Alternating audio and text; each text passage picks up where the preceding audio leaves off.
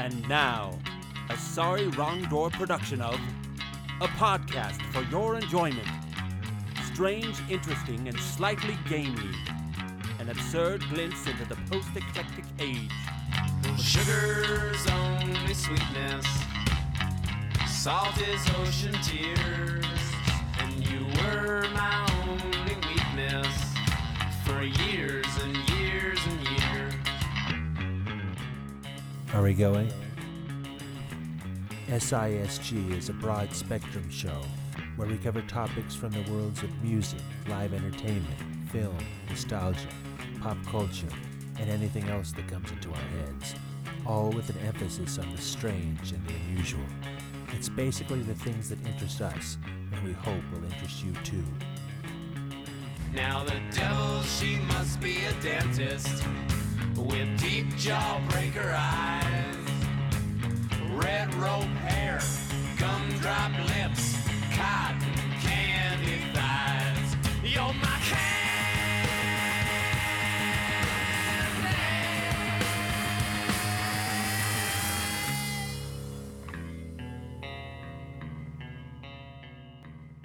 Welcome everybody to Podcast 65 and to the beautiful month of November.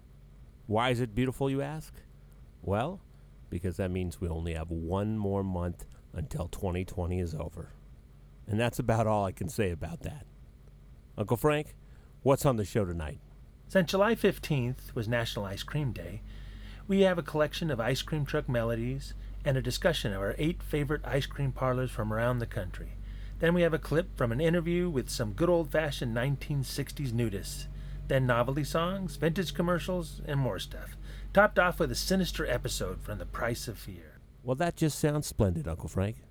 Let's get started.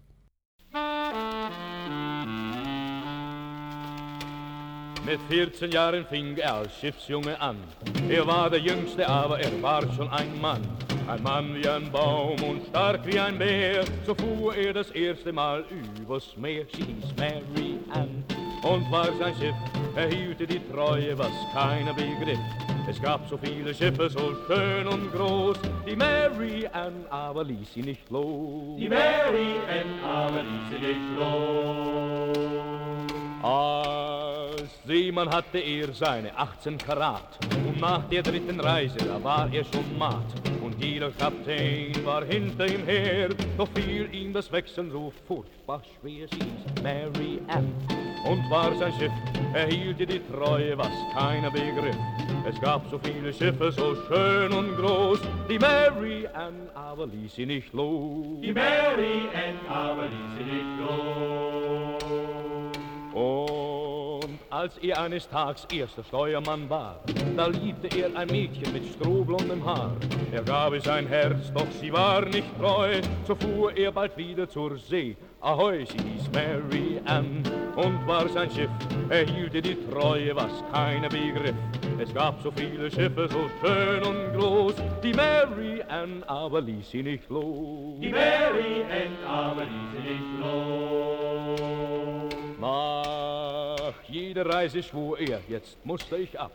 Schwur als Kapitän, doch sie wurde sein Grab. Die Mary Ann sank am 19. Mai. Bei einem Orkan fuhr der Hudson bei. Sie hieß Mary Ann und war sein Schiff. Hielt die Treue, was keiner begriff. Es gab so viele Schiffe, so schön und groß. Die Mary Ann aber ließ sie nicht los. Die Mary Ann aber ließ sie nicht los.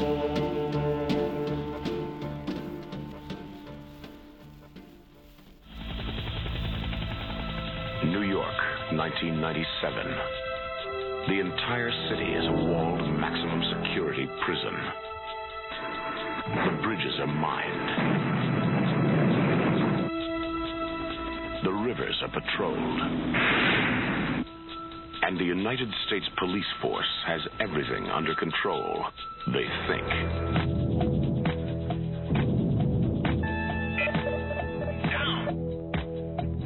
I'm going in. John Carpenter's Escape from New York, the high adventure of the future. One man must go in where no man has ever gotten out.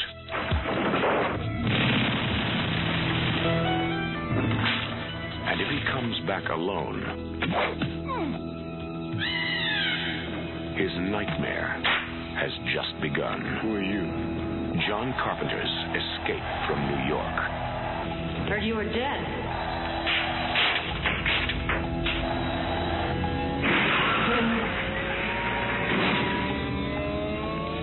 John Carpenter's Escape from New York, the greatest escape of them all, is about to blow the future apart.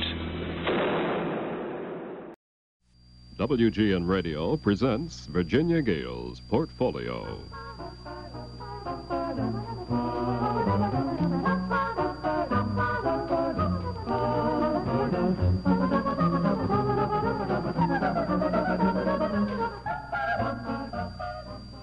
Hi, and welcome to today's portfolio. If I met our guests of today in a store as shoppers, I would perhaps note they're nice-looking people, but there was nothing unusual about them. Our lady guest is wearing a floral print dress, and she has a tweed coat over the back of her chair. The gentleman is wearing, I'd say that's a gunmetal gray suit and a blue tie. They're both quite tan. One thing special might be that he's celebrating his birthday today. And if you get to know them fairly well, without hesitation, they would tell you in conversation that they're nudists.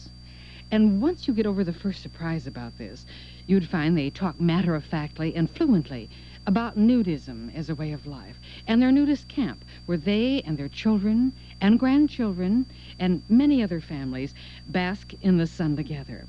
Nudist camps are legal. Now, most of us would never consider joining, but we're curious about the many families who find this an enjoyable and a healthy way of life. And I asked our guests if they would come and talk with us to know what nudist camps are all about. And for those of you who might not accept the subject, we do this in the spirit of adventure to know as much as we can about all people, and I hope in all good taste. We'll meet our guests, Mr. and Mrs. Harvey Schmidt, after this news, an announcement brought to you by S&H Green Stamps. Alerting thrifty Chicagoland shoppers.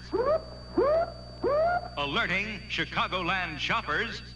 Alerting you to double savings at National Food Stores. You save once on low prices, and you save again with S&H Green Stamps. Come on over and save. 2 ways. Come on over and save. 2 ways.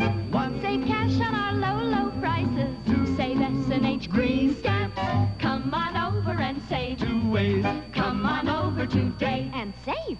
Yes, come on over to National Food Stores and see for yourself how low our prices are. Low prices this week, next week, and every week. What's more, you get the extra plus of S&H Green Stamps, America's most reliable, most valuable stamps. So thrifty Chicagoland shoppers, get both low prices and S&H Green Stamps at National Food Stores. Not too long ago, I was sitting down in the cafeteria, having a cup of coffee, waiting for 2 people to come in to be our guests today. And my mind was kind of going over the subject matter, and I was wondering, goodness sakes, I've never met nudists before. I was wondering what a nudist looks like. You know, I kept thinking, well, gee whiz, are they people with 2 heads or 5 arms? What makes them so entirely different that they have a philosophy that's so unlike what we have in our general society? And in walked Irene and Harvey Schmidt, and they're 2 lovely, ordinary people, and I've been very pleased to meet them and sit down and talk with them about nudism. And at first, I thought, oh, I'm going to be crimson red all the way through our discussion. But it's turned out to be a very interesting subject, and one that they take in such commonplace stride that my embarrassment has completely left me. Now, why would I be embarrassed with the subject anyway? I guess it's unconventional. Would you say that, Harvey? No, I wouldn't say it was unconventional, because what might be unconventional to you is definitely not unconventional to me. This is as commonplace as anything you can imagine. Mm-hmm. How did you happen to become a nudist? Well, that's quite a story. That's a long time ago. You see, my brother-in-law, who's married to my sister, saw some pictures of a nudist camp, and he wanted to see it. And he asked my sister to go with him, and she says, absolutely not. Not me. So they had a little spat, and he went himself. and spent the day there, and come back telling the most glorious stories of such healthy, happy people. And he still tried to get her to go, and she says, well, only if you can get another couple, another woman to go along. She says, I'm not going to go with you just like that. And they went to all their friends all summer long, and they couldn't find anybody that wanted to go to a nudist camp. As a last resort, they came to us. And we said, yeah, we'd go. What did you think about it, Irene, when you were asked to go the first time?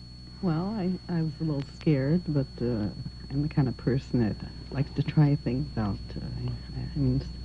It was something different, and I have an open mind to begin with. And I was curious myself to see what the place was like. Uh-huh.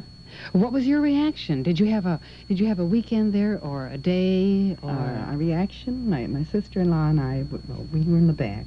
As we drove in, people were playing volleyball in nude.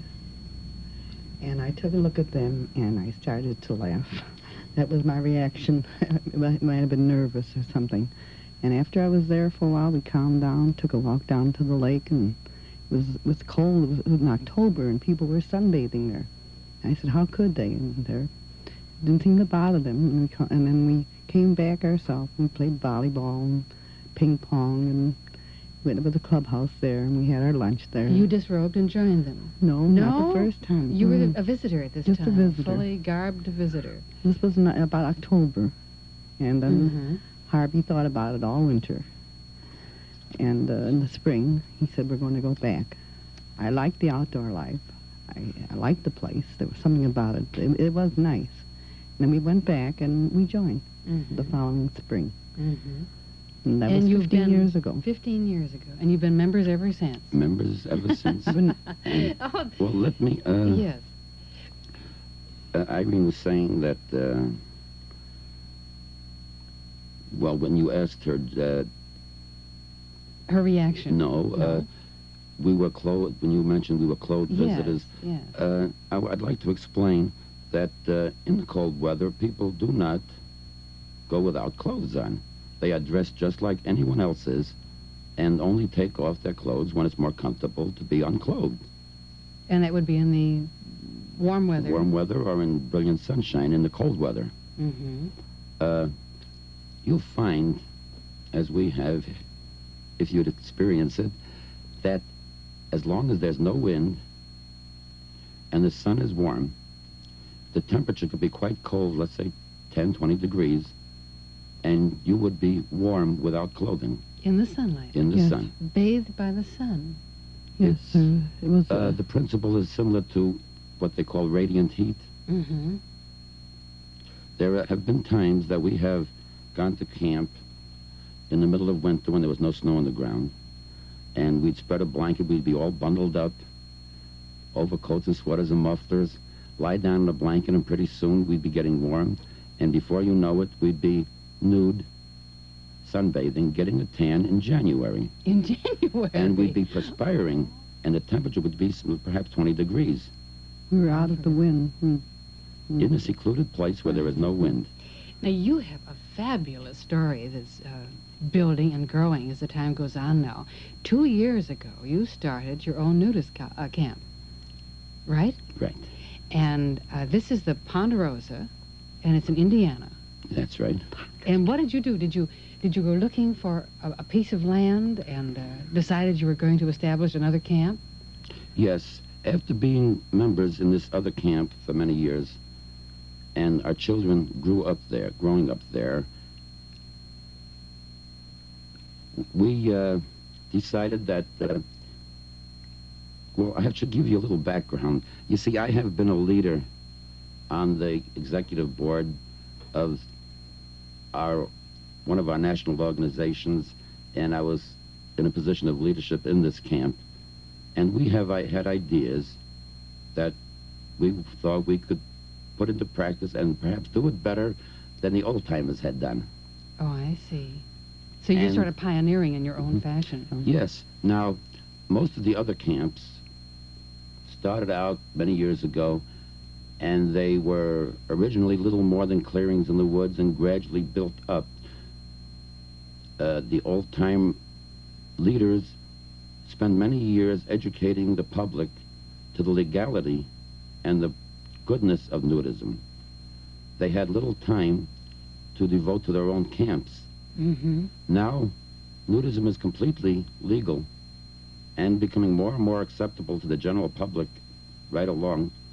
We can devote ourselves to creating a modern, up-to-date resort and not have to worry about fighting legal battles. Then basically, the Ponderosa is going to be a resort. Definitely. Where, when you wish to exercise sunbathing, nudism is it.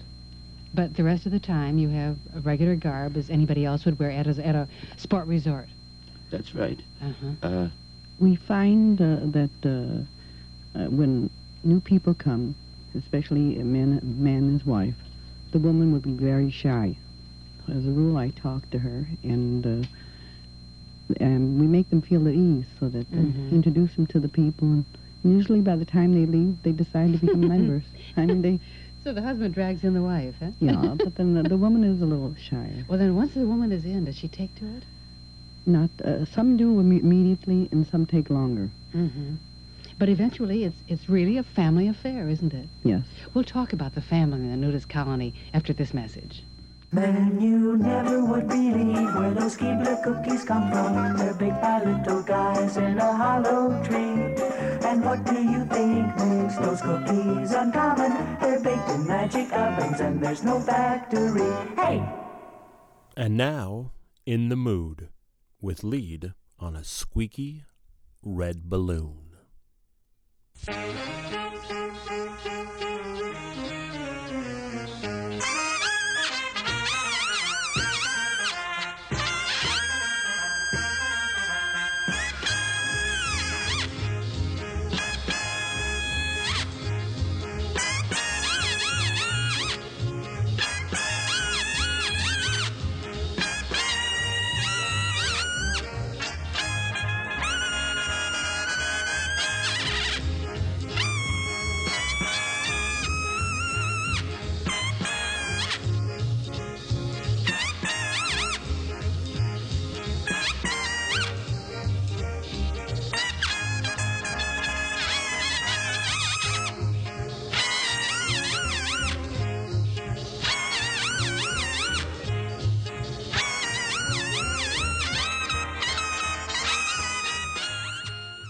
What a wealth of health values are hidden in ice cream, America's favorite dairy food.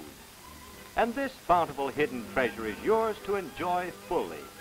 Here are just a few of the millions throughout America who enjoy ice cream. Perhaps they, like many of us, know little about ice cream making, and perhaps they know less about the food values it contains. But they do know its tops in taste and enjoyment. Many of us eat and enjoy ice cream every day, but few know the complete story of ice cream, a story that is extremely important to all of us today more than ever. Any season goes with ice cream. Throughout much of the world, actually, I think by 2022, the global ice cream market is supposed to reach 89 billion. And it's got growing numbers in all types of countries, China, Brazil, India, and it's not just the hot countries.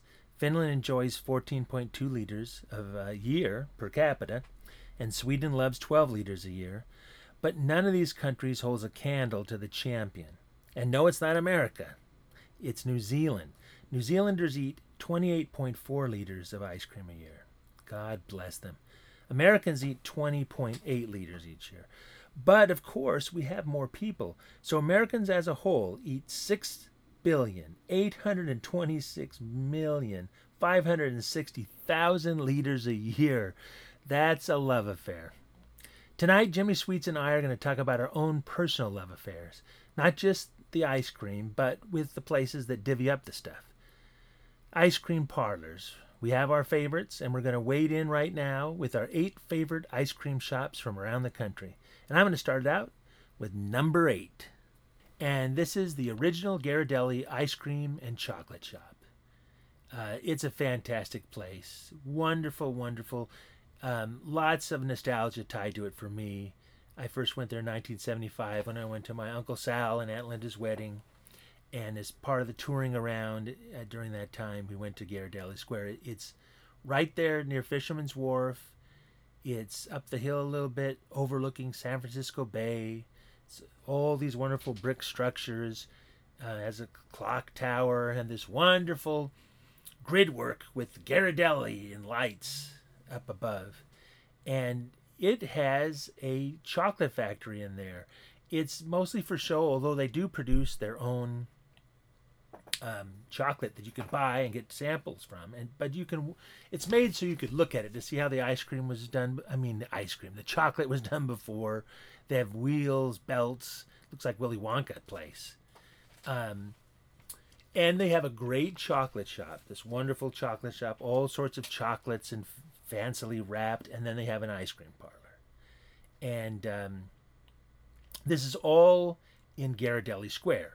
And Ghirardelli Square is a collection of brick buildings, and it was the original factory of Domenico Ghirardelli, and he had it built there in 1893. It took a whole city block, and it was the center point of his little chocolate empire.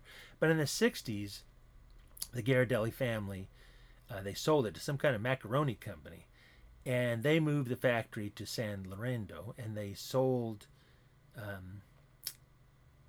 the structures that were there to this, I forget who bought it, but anyway, they turned it into a retail and restaurant complex. They took all the old buildings, they restored them and had little shops in them. But part of this, they still had the Ghirardelli candy shop and a little factory where you can look at this awesome, and then the ice cream shop. And when I went there in 75, they had all these great sundaes like the Treasure Island, the Golden Gate, Land's End, Strike It Rich, and my favorite was the Earthquake, and it was a pile of 9 scoops of ice cream with whipped cream, nuts, and cherries. It was fantastic. Now the menus become more limited, but it's still great. Still a great place to be and eat and overlook the bay and that. They've limited their ice cream. They used to have 14 flavors. Well, now they have vanilla, chocolate, cookies and cream, and strawberry. And they still have shakes. They have some other weird stuff like frozen hot chocolate. And they're down to 3 sundaes. They have their world famous sundae, which is a regular sundae. And then they have the Ocean Beach, which is like a caramel crunch. And they have the Gold Rush. And I think you can still order the Earthquake on special requests. But it's still a fabulous place. It's a fun place to go see. And they really have good ice cream, too. So, and don't forget the chocolate. So, James, what's your next favorite one? So the 7th ice cream shop on our list has a funny story attached to it. I was working down in Los Angeles, and my family and I were supposed to go to Disneyland, and I had somebody drop me off at the hotel that we'd be staying at in Garden Grove, and my family was going to meet me up there that night, and I didn't have a car or anything, so I decided to take a walk and try to get something to eat. And there was a sign up on a little strip mall down from my hotel, and it said Sweet Rolled Tacos. And I said, I could get some tacos. That sounds good. And lo and behold, Sweet Rolled Tacos were hand-rolled ice cream tacos. And that's what the place is called. It's called Sweet Rolled Tacos, and it's in Garden Grove. And what they do is they have, you have your traditional waffle cone or ice cream cone, but it's in the shape of a taco. And then they do that rolled ice cream where they have a very cold disc that they pour the cream and the mixture of whatever you're going to have in your taco, and they start scraping it back and forth and mixing it up and slowly scraping it off, scraping it, and making it flat, and then it makes basically a thin layer of ice cream, and they scrape it with a big scraper, and it rolls up into what would, be like a roll, like a burrito almost. And they fit that into this taco ice cream cone. And so I just thought that was, very interesting. And, I had to have it, of course.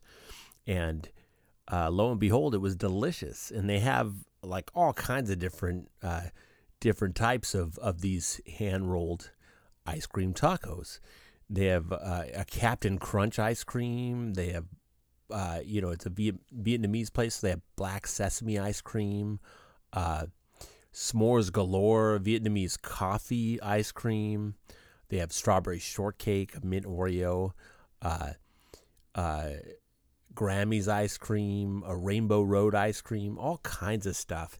And all different colors. They have the cones or the taco shells, if you will, come in different colors. And I had the strawberry shortcake, or the strawberry cheesecake, rather, and it was in a blue taco shell with the strawberry-colored ice cream in a big roll, and it had strawberry, graham cracker crust spread on it, and whipped cream, and straws that you could eat coming out of the top of it. It was quite the presentation, but I mean, it was delicious, and I had never seen anything that like that before, and it was quite unique. And I was pleasantly surprised in that I didn't get regular tacos. I got some ice cream tacos. So the sweet rolled tacos is in Garden Grove. I would definitely recommend, and that's our number 7. The courtroom will please rise. The Supreme Court of Burgers, Fries, and Other Fast Foods is again in session. People of Anchorage judge. The case, Grizzly Burger versus Ronald McDonald. Be seated.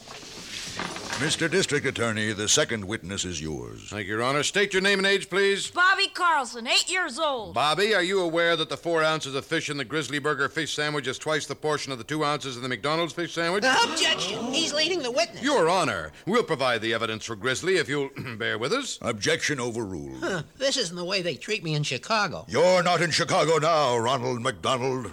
Go ahead, Bobby. Well, there's more golden brown flaky fish in a Grizzly Burger fish sandwich. Objection! Discrimination against out-of-town clowns. Ronald, sit down. Well, that's the whole fish story, Your Honor. Grizzly Burger, 4 ounces to 2. Further evidence is available at McDonald's and Grizzly Burger locations. People of Anchorage, you be the judge.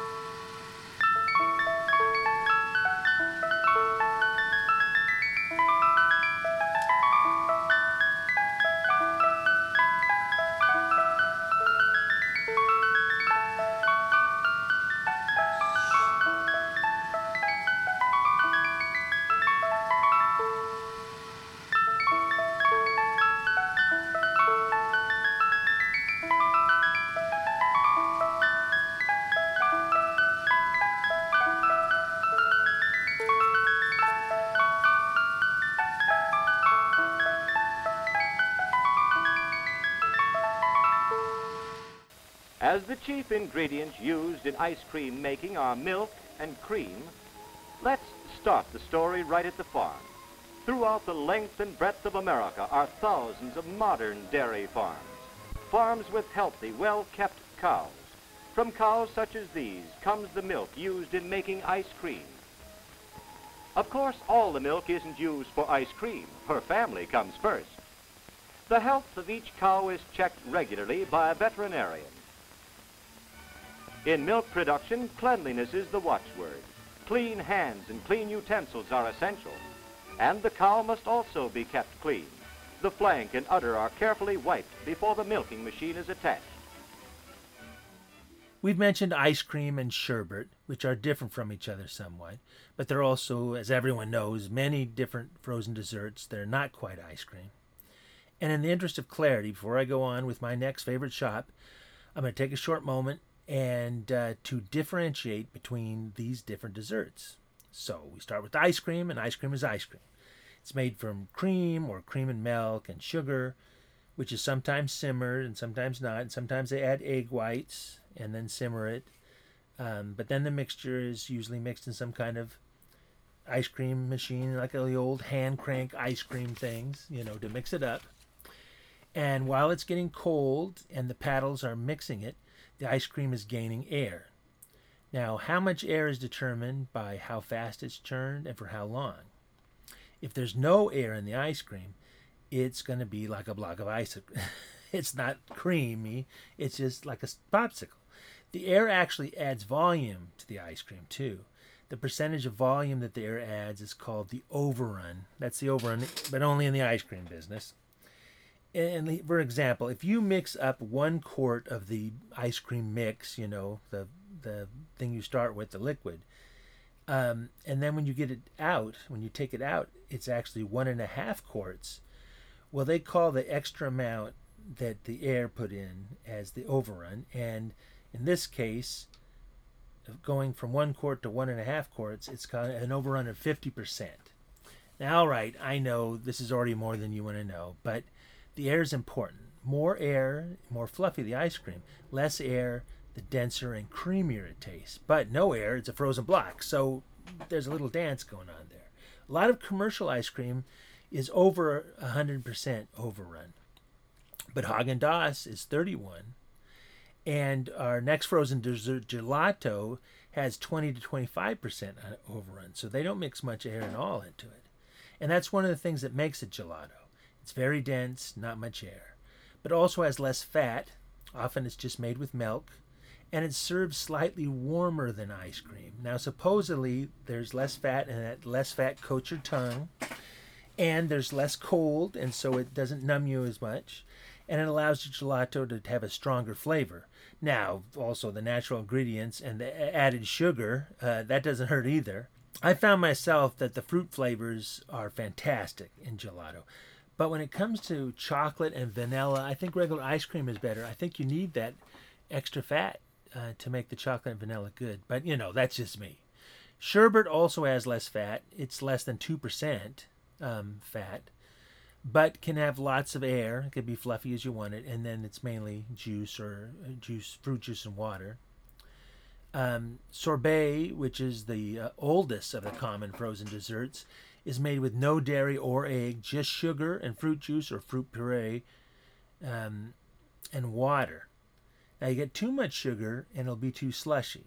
You get too little sugar and it'll be too icy, so you need that balance somewhere between. So it's enough to be like the sorbet and not something else. So anyway, we're done with that. Enough of that, and we're on to number 6.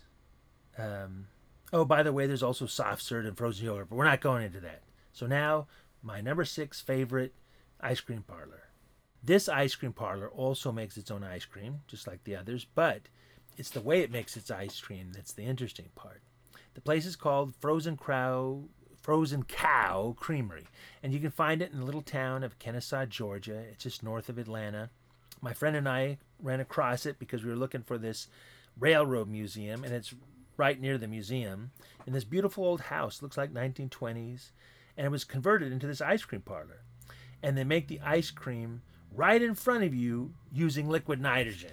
Now, to a lot of you, this is old hat, I guess. I'm sure you've heard about it, but I never did, and it was revolutionary to me. I should have known there was something different, because as we parked around the back of the house, and as we walked around in the backyard, there was these huge tanks, and it said liquid nitrogen on it. It had little steam stuff coming off it. It was like 12 foot high. Anyway, you enter through the front of the house, and if there's a line, you meander through the house, throughout the living room and the sitting room and all these things, and they give you the menu so you can look at what you want while you're waiting in line. And they have 22 flavors. There's like sweet cream and cheesecake, rum orange, dulce de leche, and the standards, of course, like chocolate, vanilla, cherry. And then they have what they call the throw-ins, the toss-ins. And that could be peaches, pieces of fruit, the chocolate bits, the pineapple. And then they have their premium toss-ins. And you can have like green tea or a real piece of cheesecake. And there's sweets and nuts and crumbles and other stuff. So what they do is they get all these ingredients with the cream and the sugar and that, and they put it in these metal bowls, and they start mixing it, and then they will hit the bottom of the bowl with the liquid nitrogen, like psh, psh, and they keep mixing it and keep mixing it. If it gets a little too old and gets like ice crystals, they'll put a little hot water on it, and they'll take it back, and they'll do it back and forth, like too cold, no, back to normal, too, and they'll keep mixing it. And then right before your eyes, in about 5 minutes, there you go, you got ice cream. And I had the cheesecake ice cream with real cheesecake thrown in, and it was heaven. It really tasted great. And all their stuff is great. It's all wonderful, good, creamy ice cream. So, like all the rest we talk about, if you get near Kennesaw, go to the Frozen Crowd Creamery and do yourself a favor. Now, James, what's number 5? Number 5 on the list is Idlewild Ice Cream and Jerky. And that's in Idlewild, California, which is in the San Jacinto Mountain Ranges, in between the little town of Hemet off the 74. And if you go over that mountain, you'll get to Palm Springs, believe it or not. And up in those mountains is that store, Idlewild Ice Cream and Jerky. And they have homemade ice cream there, and they have candy and all sorts of fun things for you to eat. And they have a little bit of history of the mountain. Idlewild is in basically a pine forest, and it's about 6,500 feet above sea level. And it's a beautiful location. There's places to mountain climb and places to hike, and you could vacation rental there. And it's just a fun little town, and they have a little town center that has a bunch of little shops, and they sell curios, and they have a sporting goods store, a cigar place, in fact. They have a couple of diners, the Red Kettle, and a little clothing store up there. But my favorite place, of course, as I've mentioned several times, is this Idlewild Ice Cream and Jerky. And one of the fun things, and my favorite thing to get, is an old-fashioned ice cream bar, which is, on the stick, and then they dip it in chocolate, and they cover it with nuts. And the nuts are, all natural, and the ice cream they make there themselves. And it is just fantastic. And it's a fun thing because most people think of ice cream, as the old ice cream cone and the like. But one of the funnest things I used to do when I was a kid, right, was go to the fair, and they had these ice cream bars that you could get dipped in chocolate and nuts. And I always liked that. And I worked in the area and would go up actually every Tuesday to do my runs up in Idlewild, and I never missed a chance to go into that, and I would get the same thing every time, which is the vanilla ice cream bar dipped in dark chocolate and with those almonds on it. And I just love that place. And if you're ever up there, be sure and hit that Idlewild Ice Cream and Jerky, number 5 on our list.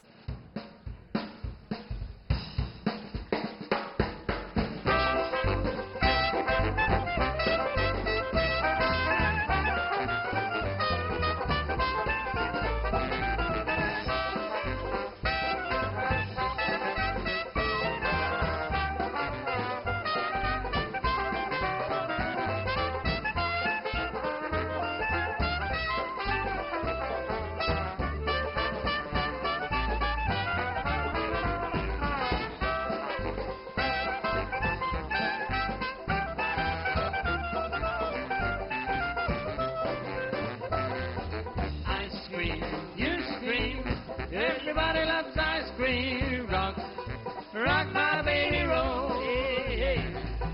Ice cream, you scream. Everybody loves ice cream. Rock, rock my baby, roll. Oh, tutti frutti, sarsaparilla, oh, rum and raisin, chocolate and vanilla. Ice cream, you scream. Rock, rock my baby, roll. Bert Bransma, come on, Bert, now.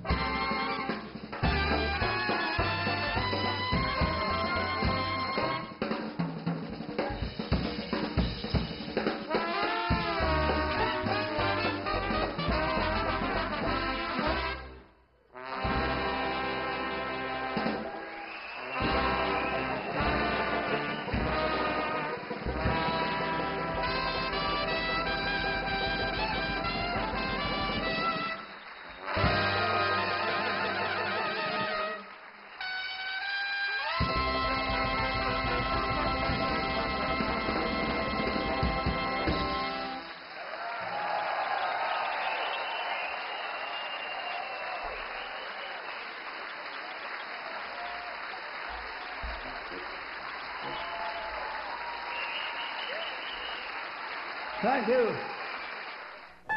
You've probably grown up with Thrifty ice cream. We've been making it for over 35 years.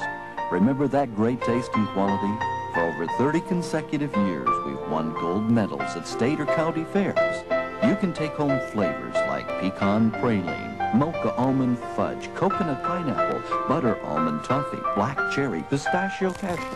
Take it, Thrifty.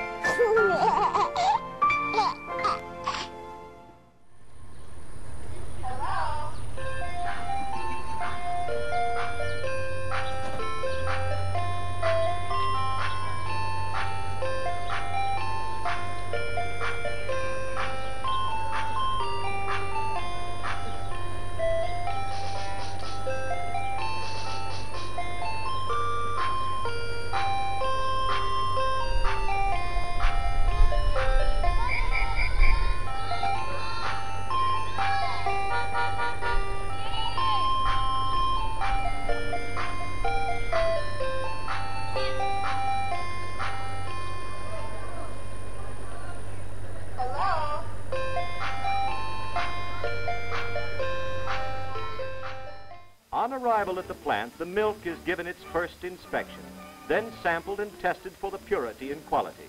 And from now on, tests are made at each step in the processing to assure you're getting ice cream that is uniform in flavor and quality. Following the testing, the cream is separated from the milk.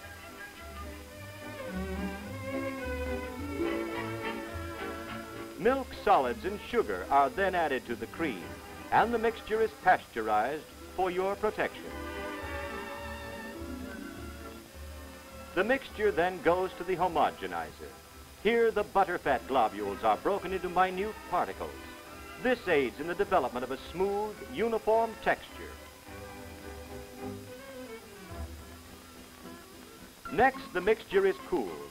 Cascading over these refrigerated cooling coils, the thick golden cream mixture is cooled to about 35 degrees Fahrenheit by the time it reaches the bottom.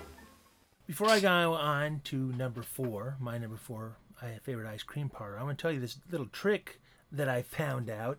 And I did this yesterday. I wanted some quick ice cream. So here's the technique I used. It's with 2 bags, 2 Ziploc bags. You have a smaller one and then a big one. And in the small one, you put the ice cream mixture. I did 2.5 cups of half and half cream, and I put a half a cup of sugar, and I put a little vanilla extract in it. And then I Ziplocked it up, and they had a bunch of ice in the bigger bag with salt. I added, it's better if you get the rock salt, but I guess any salt will work. You put some ice in the bottom, and then you put some salt, and you put some more ice around it, and then cover it with ice. I put salt all around this. Then I Ziplocked. Of course, I Ziplocked the inner one with the mixture, and then the outer one I Ziplocked. Cover this in a towel so it kind of insulates it, and I shook it for 5 minutes. And when I first read this stuff, I thought, I don't know if this is going to work, but sure enough, 5 minutes, took it up, opened it, there was ice cream. And it's a little weird and stiff and stuff, but it was good. It was really good ice cream. So there you have it. If you only got 5 minutes and you got all those things, you can use whole milk too. Don't have to be that fancy. But anyway, here now we go on to number 4. And this is the Island Creamery. And it's been around selling this good stuff in I am going to mispronounce this, but it's Chincoteague Island, Virginia. And it's been there since 1975. And for the first 10 years, they just sold ice cream that they purchased from another company. But starting in 1985, they started making their own ice cream. And they specialized in small batches, really good, really rich ice cream. And it's all very delicious. And it's partly because they used the dairy from local and they used the fruit from local all around for their fruit-flavored stuff. And they have 28 flavors that are year-round, like Cherry's Jubilee, Cake Batter, Cotton Candy Party, bourbon caramel crunch, black raspberry, etc. And then they have seasonal ones, 39 seasonal ones that come around. They have limoncello, red velvet cake, pineapple upside down cake, mango sorbet. Really kind of awesome. And they also have vegan and sugar-free stuff for people, if you must. Anyway, lately the Ice Creamery has moved up into being a tiny kind of a franchise. In 2017, they opened the Berlin Scoop in Berlin, Maryland, and then they opened the Salisbury Scoop in Salisbury, Maryland. So now you have 3 times the chance to have some great ice creams. They also sell the ice cream in pints and in half gallons. You don't have to just eat there. And they have ice cream cakes. They have 8 and 10-inch round cakes and 1/4 sheet cakes. And they usually have like an Oreo Delight and a chocolate and a vanilla or in a peanut butter cup. But you can ask for specialized, special-made cakes, special flavored, whatever you like. So anyway, another place to visit. James, what's your next favorite one? Number 3 on the list is McConnell's Ice Cream, and that was founded in 1949 in Santa Barbara, California. It was established by Gordon and Ernestine McConnell, and their idea, even back then, was to get away from all the processing and artificial flavors that started cropping up after World War II and get back to the basics. Well, since then, the business has changed hands 3 times, but all to families that believe in the all-natural way the original founders did business. Here are a few flavors on the menu just to let you know what you're getting yourself into when you go there. How do these sound? Churros con leche, brown sugar pecan pie, carrot cake and creamy frosting. Heck, I've even been there when they had Irish whiskey. This is not your average ice cream shop, and the ice cream is delicious, creamy, and quite frankly, to die for. So if you're ever in Santa Barbara or Ventura in California, you definitely have to try McConnell's. It is a great ice cream shop. Here comes Mr. Softy, the soft ice cream man. The creamiest, creamy, and soft ice cream you get from Mr. Softy. For refreshing delight supreme, look for Mr. Softy. My milkshakes and my sundaes and my cones are such a treat. Listen for my store on wheels, ding-a-ling down the street. The creamiest, creamy, and soft ice cream you get from Mr. Softy. For refreshing delight supreme, look for Mr. Softy. S-O-F-T-double-E, Mr. Softy. When Deanne had her 8th birthday party at Farrell's, even the Beasley brothers had fun. When Jake the Snake had his birthday at Farrell's, the whole group wanted to come. In fact, there's only one place so crazy, so totally wacko, that everybody has a party. Farrell's. Because whether you're 6 or 14 or right in between, you always have a party at Farrell's.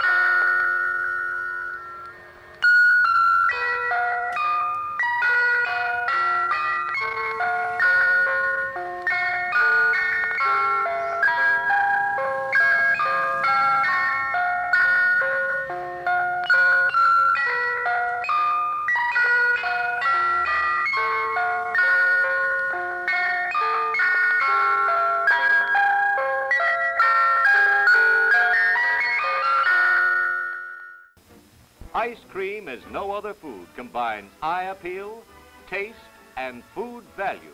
No wonder it's America's favorite dairy food.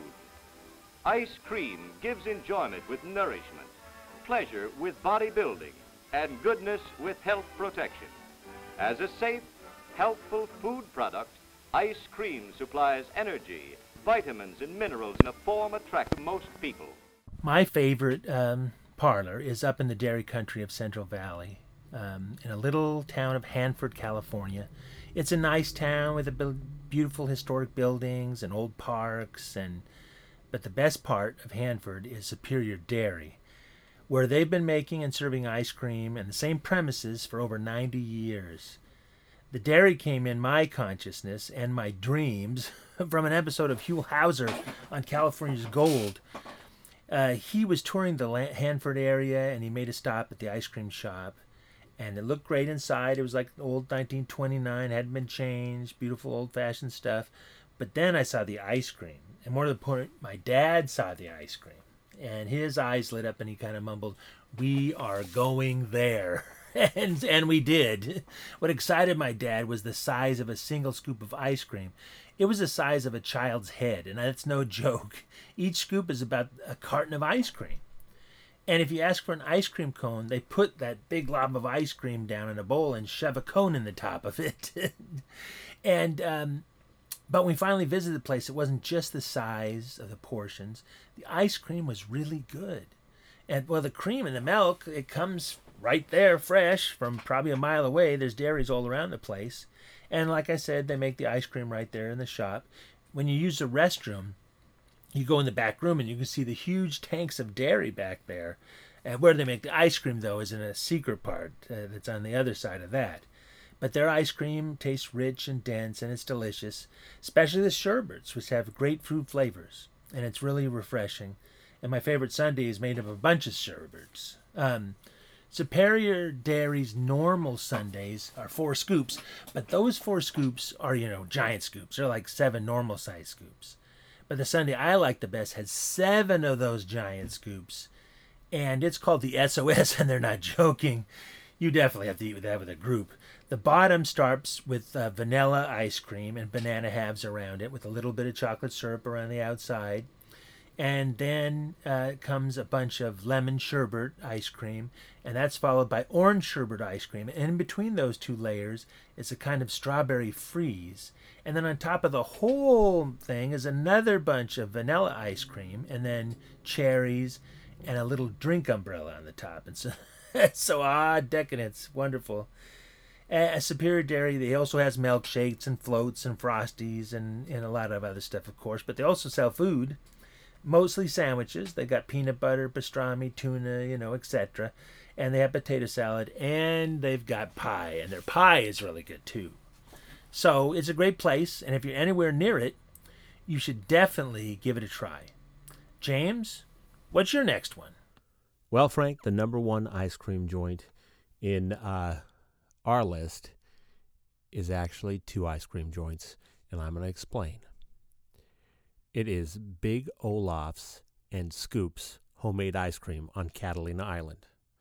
Now, if you don't know about Catalina, it is a sizable island off the coast of California, approximately 25 or 26 miles from the mainland, and it's truly a unique place.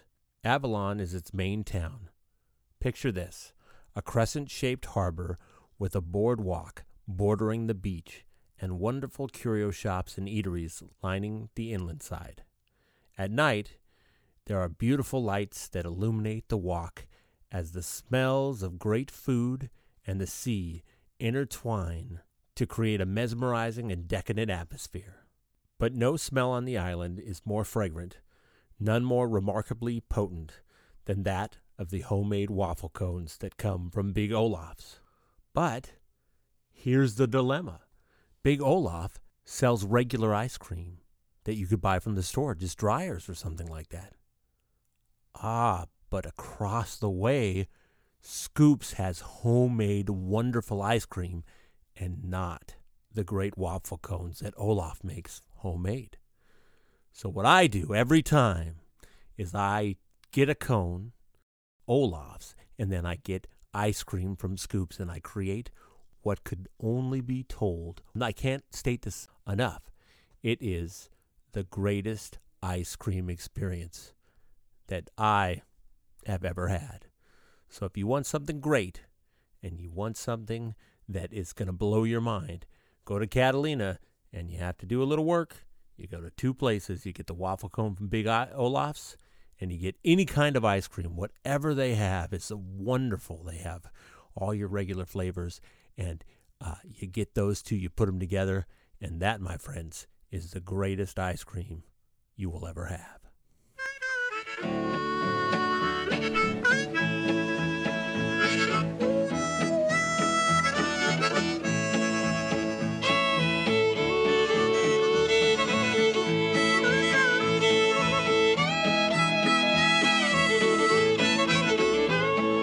Mama said if I'd be good, she'd send me to the store. She said she'd bake some gingerbread if I would sweep the floor.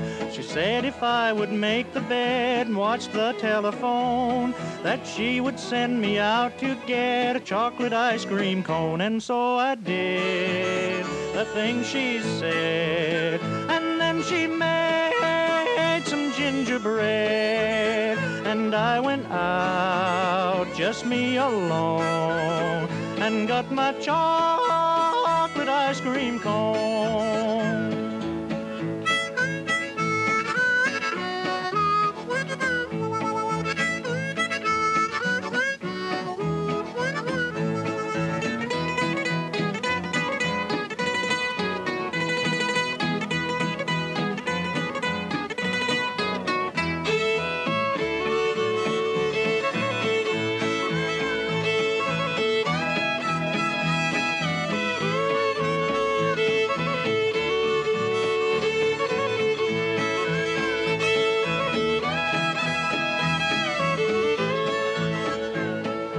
Coming back, I stubbed my toe upon a big old stone. Now need I tell you that I dropped my chocolate ice cream cone?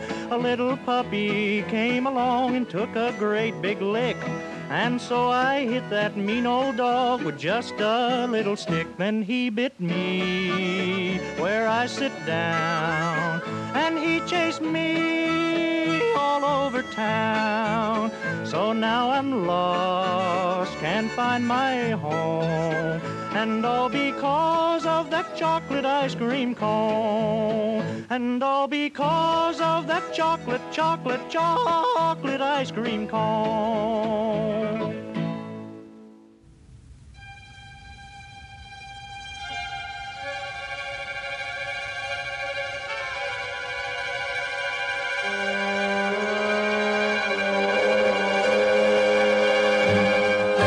The Price of Fear, brought to you by Vincent Price.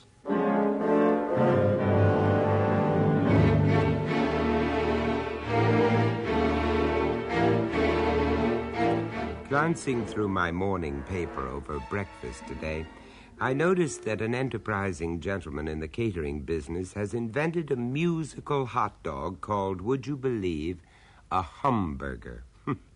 Isn't it amazing the things some people will eat?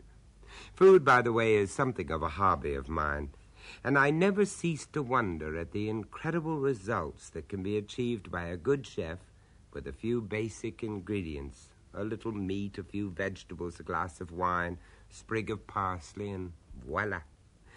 You know, there are few more interesting experiences than being allowed into the kitchen of a really first-class restaurant, to watch a master chef at work.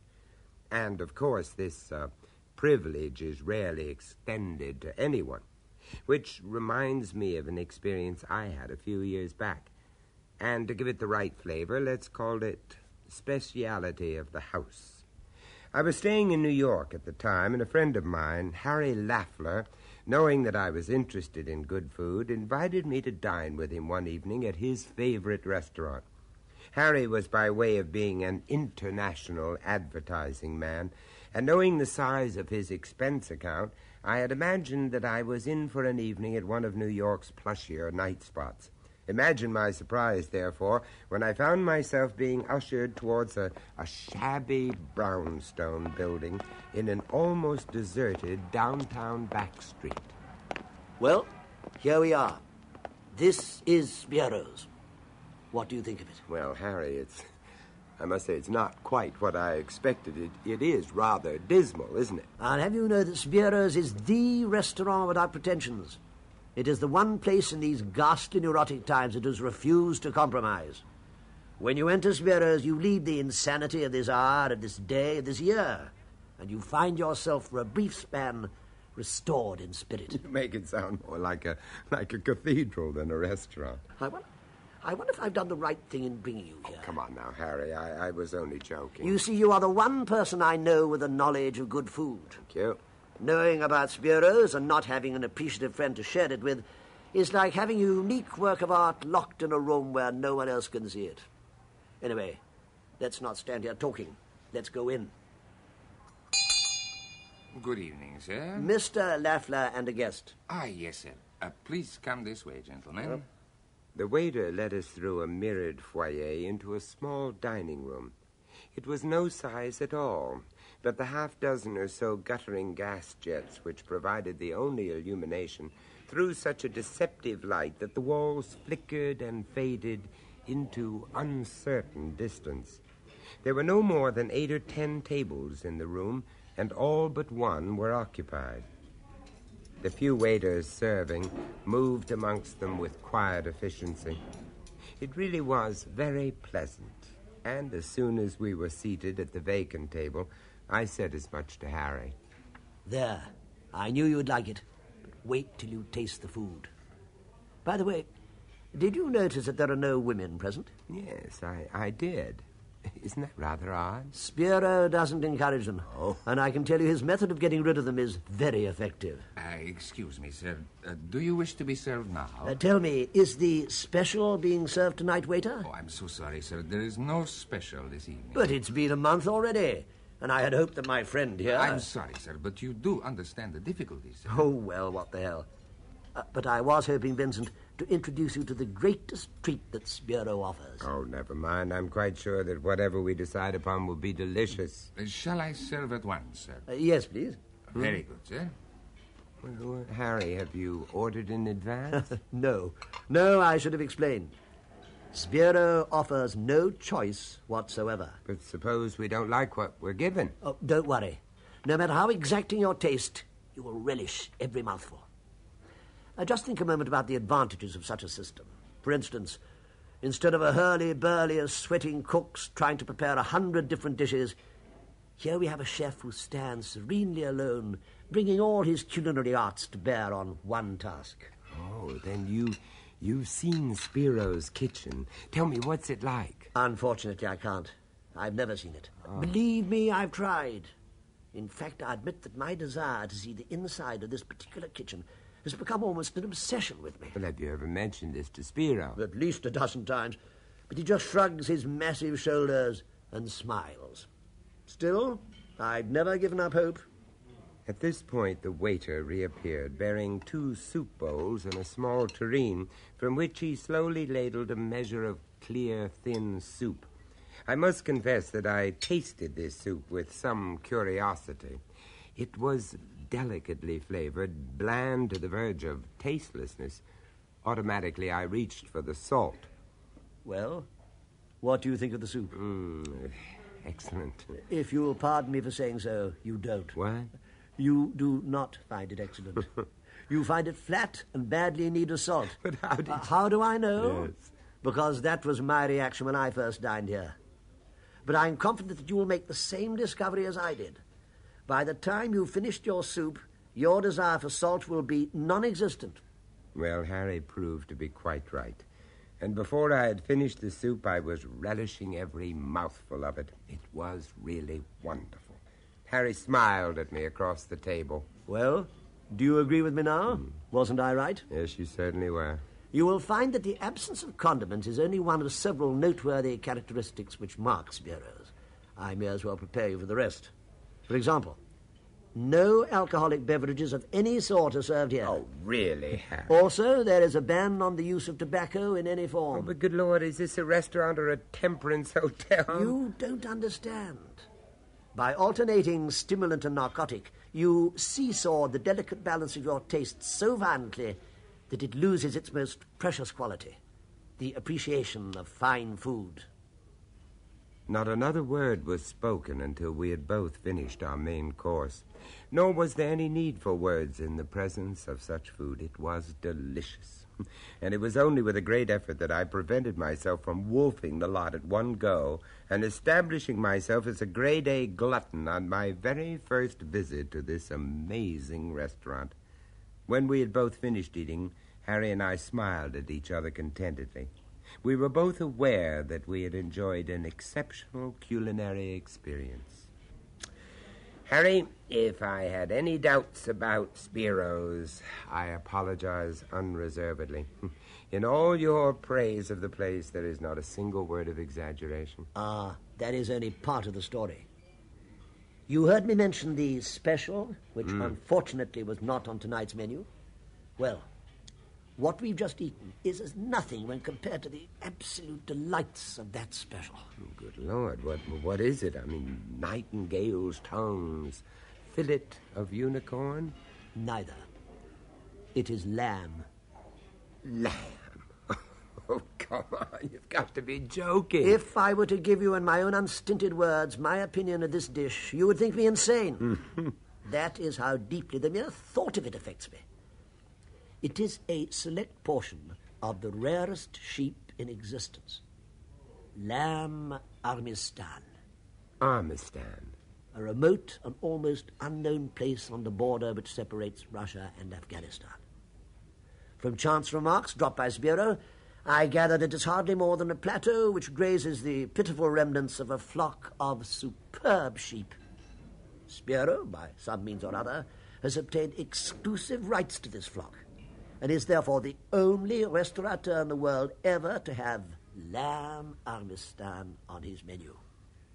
I can tell you, the appearance of this dish is a very rare occurrence indeed, and nobody ever knows the exact date on which it will be served. But surely Spiro could provide some advance knowledge of this event. The only objection to that is simply stated. Should advance information slip out, then the professional gluttons, in which this city abounds, would get the opportunity to taste this dish and sooner or later drive out the regular patrons. You don't mean to say that these few people present are the only ones in the entire city who know of the existence of Spiro's?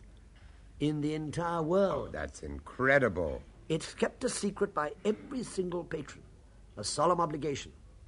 By accepting my invitation this evening, you automatically assume that obligation. I hope you can be trusted with it. Well, if that's the way you want it, Harry, of course I can. It may sound strange to you indeed. It may border on eccentricity. But I'm a solitary man, and I feel to my depths that this restaurant is both family and friend to me. I must confess that until that moment I had never really thought much about Harry's private life. To me, he was a pleasant friend and dining companion, and his private affairs had never really concerned me. Now, hearing him refer to Spiro's in this manner, I almost came to feel sorry for him. By the end of 2 weeks, Harry's invitations for me to join him at Spiro's had become something of a ritual. Now, I am by nature one of those people with a lean and hungry look, but I began to notice that I was rapidly putting on weight. I was, to tell the truth, becoming plump. I began to wonder whether Harry, by no means a lightweight, had also been lean before he started to dine at Spiro's. Thinking the whole thing over, I decided that I would not refuse to eat at the restaurant until I had both tasted the lamb Armistan and also been introduced to the amazing Mr. Spiro. And then one night, a few weeks later, I achieved both these ambitions, and both, I may say, exceeded my expectations. Good evening, gentlemen. Good evening. Tonight is the special, sir. What? Well, this is it. The culinary triumph of all times. And faced bad, you are embarrassed by the very emotion it distills. Yes, I must confess that my heart is certainly beating faster than usual. Tell me, Harry, the other diners, do they feel the same way? Well, of course they do. Look around you and judge for yourself. Yes, you're right. Anyway, there's comfort in numbers. It's nice to know that we all have the same basic animal feelings and can anticipate, or should I say, slobber over our meat. Oh, look. One of our number appears to be in for disappointment. Over there, at the end table, the empty seat. Oh, yes, the stout, bald man. He's not here tonight. I do believe it's the first dinner he's missed here in weeks. Rain or shine, crisis or calamity, I don't think he's missed an evening at Spiro's in 10 years. Imagine his disappointment when he finds that he's missed the speciality of the house. Mr. Lafleur and friend, I am so pleased, so very, very pleased. Ah, Mrs. Spiro. Tonight, gentlemen, the lamb armistan will be an unqualified success. I myself have been stewing in the miserable kitchen all day, prodding the foolish chef to do everything just so. The just so is the important part, eh? But I see your friend does not know me. An introduction, perhaps. The words ran in a smooth, fluid eddy. They rippled, they purred, and I found myself hypnotized and could do no more than stare as Harry performed the introductions. Spiro's mouth, the mouth that uncoiled this sinuous monologue, was alarmingly wide, with thin, mobile lips that curled and twisted with every syllable. He had a wide nose and wide-set eyes. It was an amazing face, and somehow I had the feeling that I had seen it before. It was somehow familiar. I am so very pleased to meet you, Mr. Price. So very, very pleased. Oh, thank you. How do you do, Mr. Spiro? You like my little establishment, eh? Oh, yes. You have a great treat in store for you today, I assure you. My friend is by way of being a great admirer of yours, Spiro. True. Very great compliment. You compliment me with your presence, and I return the compliment with my food, eh? But I assure you, the lamb armistan is far superior to anything of your past experience. All the trouble obtaining it, all the difficulty of preparation is truly merited. You know, I've wondered why, with all these difficulties you mention, why you even bothered to present lamb armistan. Surely your other dishes are excellent enough to uphold your reputation. Perhaps it is a matter of psychology. Someone discovers a wonder and must share it with the others, eh? Or perhaps it is just a matter of good business. Well, then, in the light of all this, and considering all the conventions you impose on your customers, why don't you turn it into a private club? So perspicacious. I will tell you. Because there is more privacy in a public eating place than in the most exclusive club in existence. Here, no one inquires into your affairs. No one desires to know the intimacies of your life. We are not curious about our guests. We welcome you when you are here. We have no regrets when you go. That is the answer, eh? Yes, I'm sorry. I had no intention of prying. No, you are not prying. On the contrary, I invite questions. Don't let Spiro intimidate you. I've known him for years, and I assure you his bark is far worse than his bite. But before you know it, he'll be showing you all the privileges of the house, except inviting you into his precious kitchen, of course. For that you may have to wait a little while, I'm afraid. What did I tell you? Come on now, Spiro. The truth. Has anyone except staff ever stepped into that kitchen of yours? You see on the wall over there the portrait of one to whom I did that honor. A dear friend and a patron of long standing. Where? Oh, yes, there. Who is it? Oh, it's Andrew Herring, the writer. You know the one, Harry. He used to write those marvelously cynical articles for the New American. And then he took himself off to Mexico, I think it was, and disappeared. Of course. And here I've been sitting, staring at that picture for years without recognizing it. It must have been a blow for you when your old friend disappeared, Spiro. It was, I assure you, gentlemen. But I like to think of it this way. He was probably greater in his death than in his life, eh? A most tragic man. He often told me that his only happy hours were spent here at this table. Pathetic, is it not? And to think the only favor I could ever show him was to let him witness the mysteries of my humble kitchen. You seem very certain of his death. After all, as I remember, no evidence has ever turned up to support it. None at all. Remarkable, eh? But no more talk, please, gentlemen, for here comes the speciality of the house, lamb armistan. Spiro served the meal himself, taking great care not to lose a single drop of gravy as he sliced the joint, underdone to perfection. He filled the 2 plates with the chunks of dripping meat. Gentlemen, bon appetit. With great deliberation, I took a mouthful of the lamb armistan. It was magnificent. Good, eh? Better than you imagined? It is as impossible for the uninitiated to imagine the delights of lamb armistan as for a mortal man to look into his own soul? Perhaps. Perhaps you have just had a glimpse into your own soul, eh? Yes, perhaps.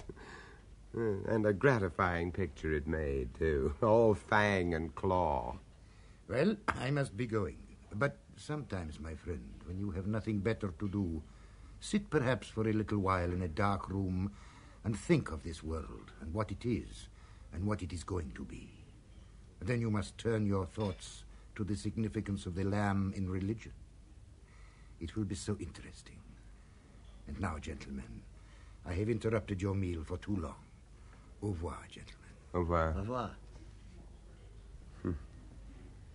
He's an interesting man, Spiro. Very interesting man. You know, Harry, he reminds me of someone. I just can't think who. You don't think I offended him in any way, do you? Offended him? No. Goodness, no. He loves that sort of talk. Lamb armistan is a ritual with him. Get him started, and he'll just go on forever. It was a month later that it finally came to me exactly who it was that Spiro reminded me of. And when it did, I laughed out loud. Of course, Spiro reminded me of the Cheshire Cat in Alice in Wonderland. You remember, the cat only grinned when it saw Alice. It looked very good-natured, she thought. Still, it had very long claws and a great many teeth, so she felt that it ought to be treated with respect. I mentioned this to Harry that night as we were walking along that dismal street that led to Spiro's. You may be right, but I'm not a fit judge. Anyway, it's a long time since I read Alice in Wonderland. A very long time. Help! What? Help! Look there. Outside Spiro's. Isn't that one of the waiters? Yes. Looks as though he's in trouble. He's being attacked. Come on. Yes. Help! Goddamn pickpocket. Push me, will you? You're looking for a goddamn fighter. Well, you got one, mister. Let me go. Let me go. Not yet, you lousy little creep. Well, what's going on here? Help me, sir. This man, he's drunk. He tried to stab me. Oh, drunk, am I? Oh, we'll... Hey, you dirty... Hey, grab him, Harry. Quick. Look out for that knife. Let go of him. Do you hear? Let go. Hey, what the hell's happening here? I'll cut your goddamn throat, mister. No, you don't.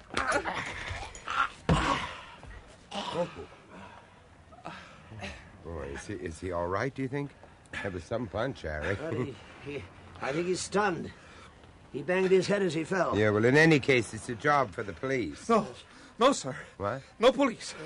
Mr. Spiro does not like police. Oh, now, wait. I beg you, no police. Anyway, he's coming round. He'll be all right.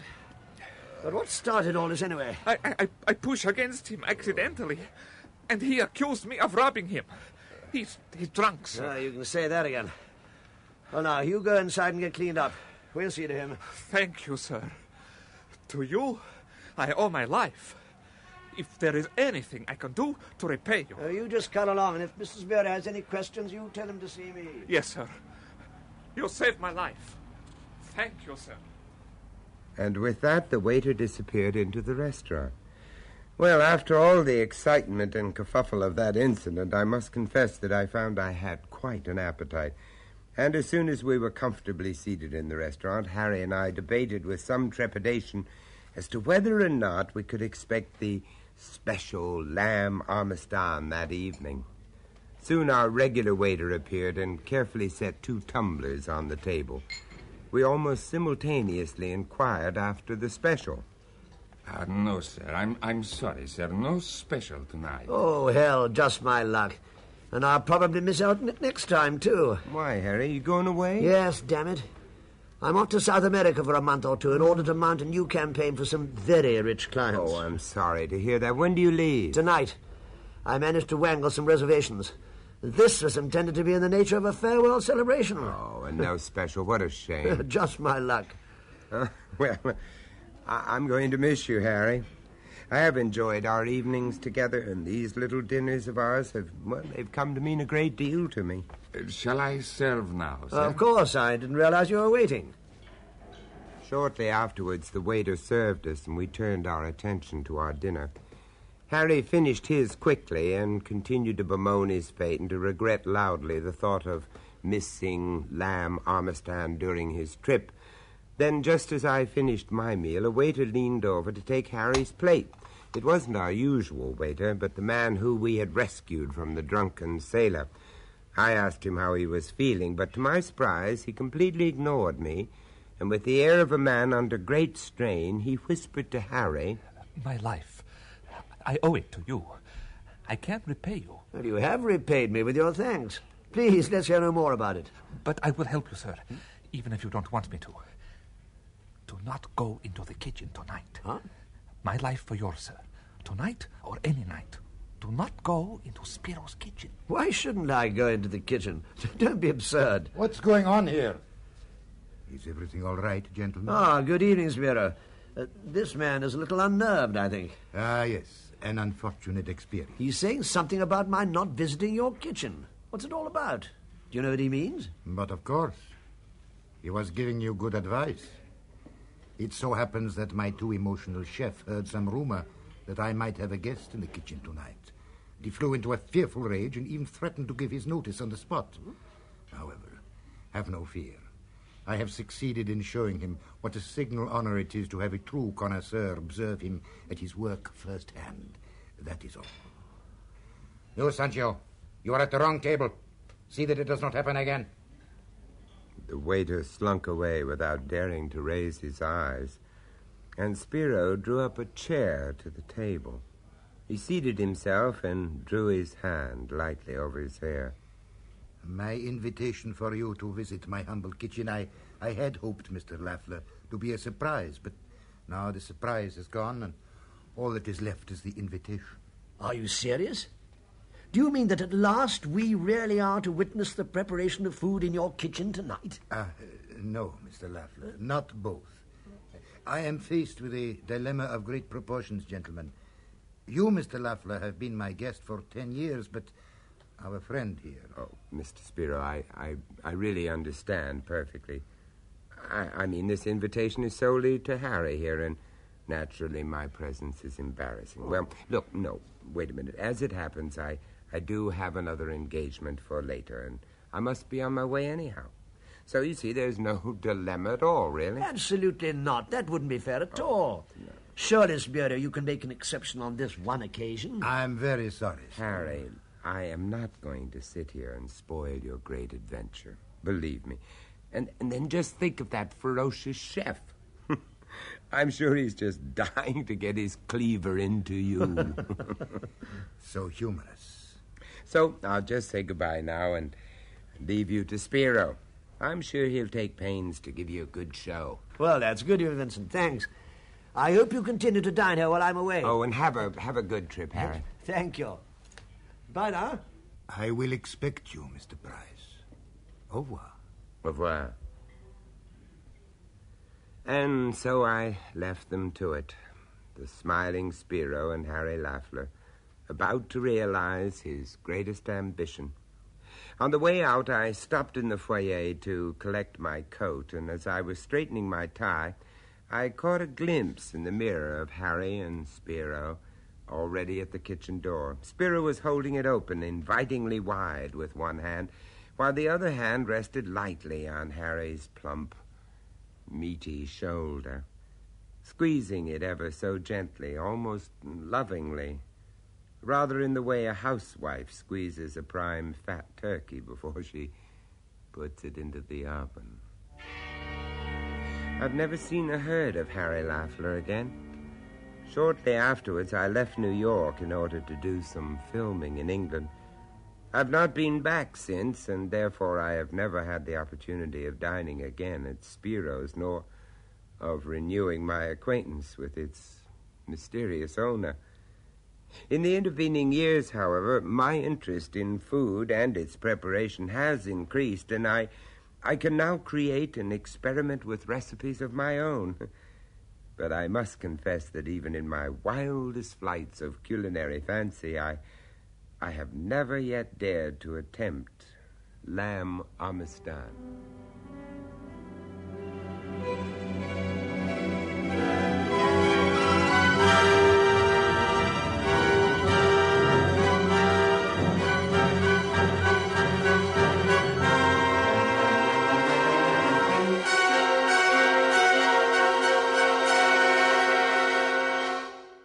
And so ends yet another podcast. Uncle Frank, what's the one last thing? Keeping with our theme of ice cream, we're going out with the band Ice Cream with their song Chewing Gum Kid. So, this is Jimmy Sweets. And this is Uncle Frank. See you next month.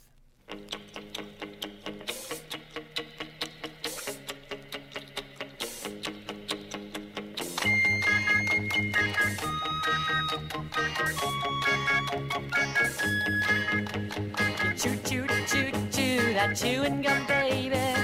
And when we kiss, it gets in the way. You chew, chew, chew, chew that chewing gum, baby. I wish you'd throw that chewing gum away. Hey, hey, hey, hey. You're the chewing gum kid.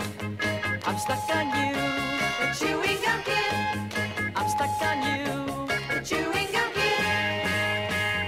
Oh, me, oh, my, what am I gonna do? Oh, me, oh, my lips are stuck like glue.